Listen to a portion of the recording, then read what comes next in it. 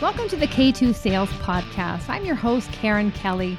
Every week, I'll be sitting down with a sales executive where they'll share their stories and experiences that produce game-changing results.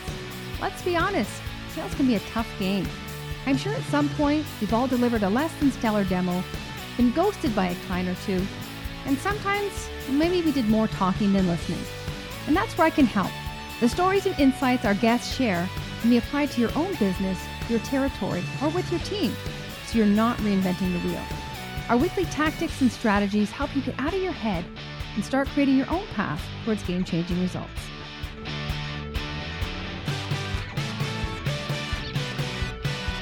Welcome back to the K2 Sales Podcast. I'm your host, Karen Kelly. Thank you for joining me again on the K2 Sales Podcast. Want to talk to you today about the importance of leading indicators versus lagging indicators and what they are. And really, lagging indicators are indicators after the fact. So why did we lose the deal? And we can look, in the rear view mirror, and of course, hindsight's 2020. But leading indicators are signs along the way that if we can just stop and check in and figure out where are we tracking, where are we a little bit off where we should be, and where are we ahead, and really being mindful and having a heightened self-awareness and, watching our happy ears of truly getting a pulse as to what's going on, so that if we are not where we want to be, how can we course correct in the moment versus waiting till the end and having this as a learning moment. So I want to talk to you today about 3 areas that we can really focus on, and there are way more than 3. So these are just the 3 that I've chosen today. I'd love to hear if you have others that you would inject into the list. But the first 3 I would say are reflection, so self-reflection.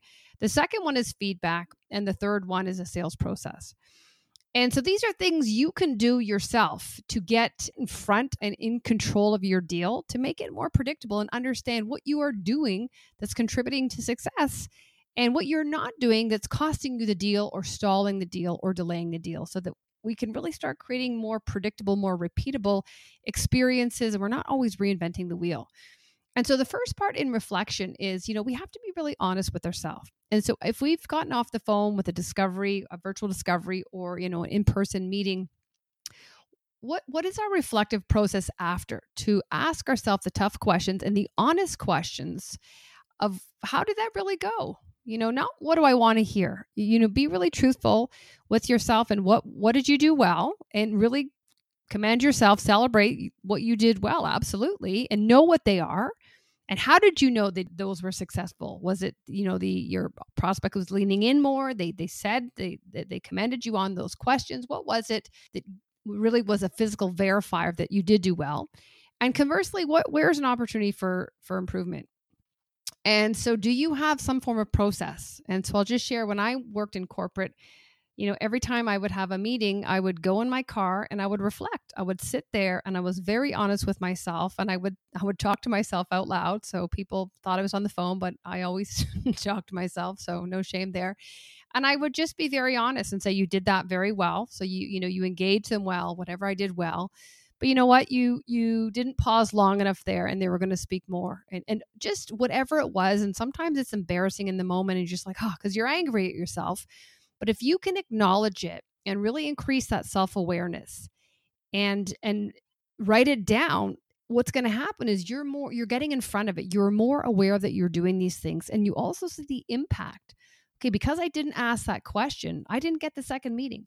Because I didn't ask who else is, part of the decision, what kind of internal process do they follow, I'm still on the outside looking in. So there's an impact to me, not reflecting and not understanding what's happening. And I'm kind of, left on the outside looking in. So just that frustration on my end and on your end is enough to really heighten your self-awareness and also understand, why am I not doing that?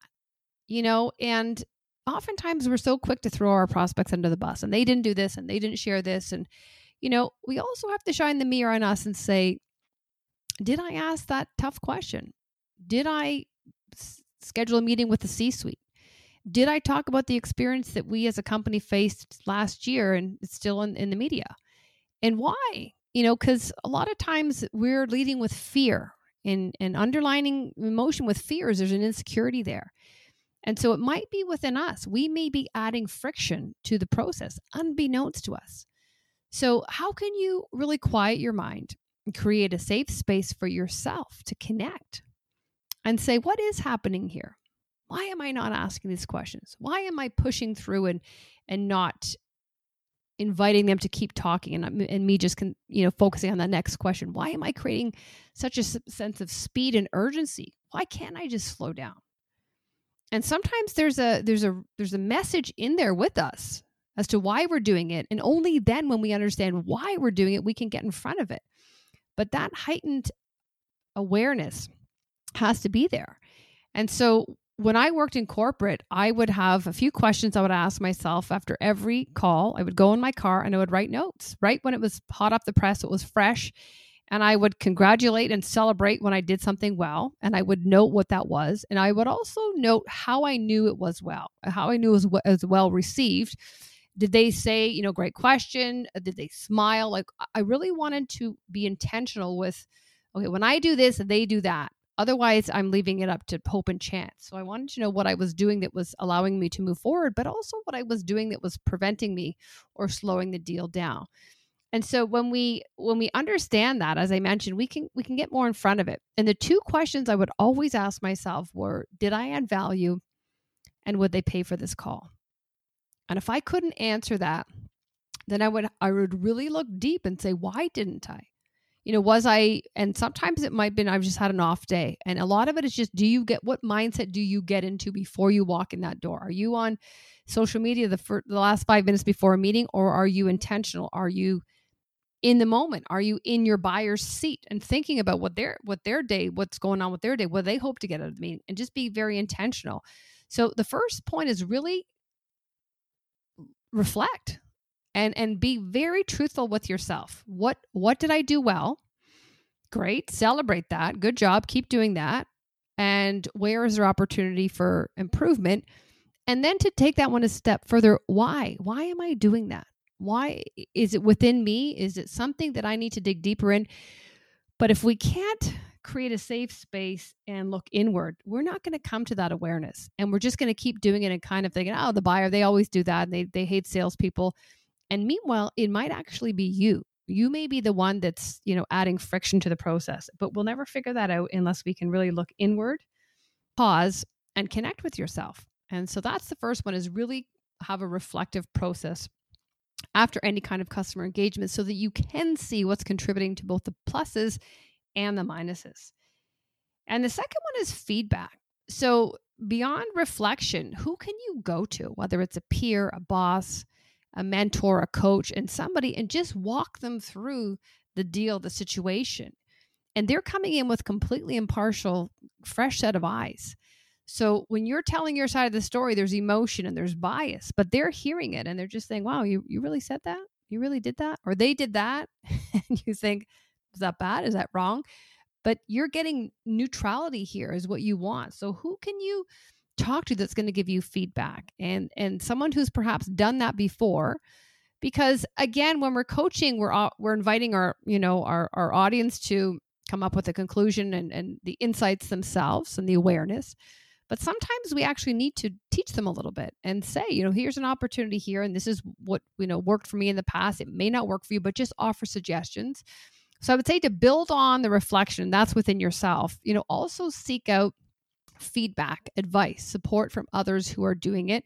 And they may share a tactic, a strategy, an approach with a similar customer, similar situation that you've never thought about. And this is for sales leaders listening, this is a great opportunity, for your team to do that. And this is kind of where those account plans come into, is to how are others breaking through? How are others gaining access? How are others getting the required commitments to change in like accounts where your other reps can leverage? So how can you leverage and get feedback to really give you the tools to move forward? And the third one is evaluating your sales process against the buyer's journey. And this is a critical one because, first of all, I would ask you, do you have a sales process? Because a lot of people don't. So it's basically, what's your predictable path from top of funnel, getting people into the funnel, all the way to closing? And more importantly, is that aligned with the buyer's journey, the way in which your buyers buy? Because it's constantly changing. And so we have to overlap those two.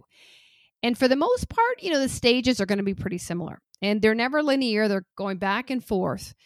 But really, if you can understand and really look tactically at the activities or the commitments that are required within each stage. So if you think about it, I need to do A, B, C, D, E to get the green light to move to the next stage. It's very objective. You either did it or you didn't, but it's a good way for you to look at these leading indicators, because it's a bit of a checklist. If I've done this based on past experience, based on similar buyers, based on timing of deal, this should give me access to the next stage. And if it stalls, if it's, there's changes, then I have to go back and say, okay, what did I not do here? And if I missed a commitment, it's easy to see. The challenge here is it's always iterative. So what worked in one deal may not work in all deals. So you still have to, lean into your curiosity and look at the deal strategically and say, okay, I've hit all my 5 commitments that worked in past deals. I may have to come up with a 6th or 7th because there's so many variables ongoing. But if you have a starting point of the activities, the commitments required to get you to the next point, it's very objective as to what do I need to do. And then you can go back and say, okay, what did I not do? Why am I stopped here? And there's a few key elements here that will really make or break the deal. And a few that come top of mind are, if you're single threaded, if you're talking to only one person, you're going to cut your deal size in more than half, because think about what happens. You have all your eggs in one basket. If that person leaves, if that person goes on vacation, your point of communication stops. So things like that, even though you're gaining all the commitments, but you're doing it with one person, that's not enough. What about response time? So think about when people reach out to you, and aligning your response time with their energy. When they reach out to you for the first time, they're frustrated. Like they have a problem. They're in that awareness stage. And so what is your response time? Are you meeting them at that heightened level of frustration, that energy? When they want to talk to somebody, they're like, yeah, our system doesn't work. I need to talk to somebody who can help me. And it's 3 days before you respond to them. They're no longer on that frustrated point. That state. They moved on to another priority, another initiative. So how can you meet them where they're at and align your energy? And conversely, this is back to your sales process. What's your turnaround time? Like, what is your response time from that first inquiry, whether it's a phone call, whether it's on your website? But even then, you've had a demo and the emotion again is high because they're excited. They see the future state. They feel like, yeah, you guys can take us there. We're excited. We're liberated. We can leave all the frustration that passed. What's the time in between that demo and you issuing a proposal? Again, you want to anchor and align yourself with their heightened energy. They're excited here. If you wait, there's potential to delay, stall, and they're going to drop the energy. And again, they're moving on to the next priority. So these may seem like small things, but we definitely want to look at aligning our energy with where the prospects are at and really meeting them where they're at. Single threaded, what kinds of questions are we asking them? Are we really probing and getting in front of status quo and having these tough questions about the cost of inactivity? What happens if you do nothing? If you just, at the end of 6 months, you don't change solutions, what happens? Okay. So, initially you mentioned this was the challenge you were trying to work through by the end of the year. So how does you doing nothing impact that challenge? And sitting on it and being okay with it. So there's certain commitments and activities required at each stage that really do allow you to move forward or not. The leading indicators are, if you've forgotten them and you've stalled a bit, you still can course correct. But if you wait till the very end, it's still positive to have a lesson, but wouldn't you rather still have a chance to stay in the game? So really looking at the leading indicators from reflection, really looking inward, being very honest with yourself. Don't tell yourself the story you want to hear. Be truthful. And you know what? You dropped the ball there. You didn't ask this. You talked to one person only. You pitched too quickly. You didn't get to impact. You don't know the cost. But be honest with yourself, because you'll never make that mistake again. So really reflect. Also, where am I holding my punches? Why? Why am I afraid to ask that? Why does that make me feel insecure, uncomfortable? Okay, because it probably doesn't make them feel uncomfortable. It's on you. So really lean into that. Why is that happening? The second one is really, again, solicit feedback. Who else can help you? Who else has been in a similar situation that can give you some insight, some tactics perhaps something that you've never thought about that you can try in your accounts. And the third one is really aligning your sales process with the buyer's journey and ensuring there's overlap so that your message is timely, it resonates, and you truly are meeting them where they're at. And things to really look for is, single threading, gaining the right commitments, acknowledging that they have a problem in the first place, and again, aligning your energy with their energy so that there's momentum and you're moving that deal forward, responding to the energy they're at. So those are the three I recommend. Again, I would say there's more than three. So feel free to share more if you've come up with more and let us know what they are and how they're working out. But again, to stay in the game and really increase your chances of winning, let's look at the leading indicators so we don't have to always learn the hard way. Thanks for listening, and we'll see you next time.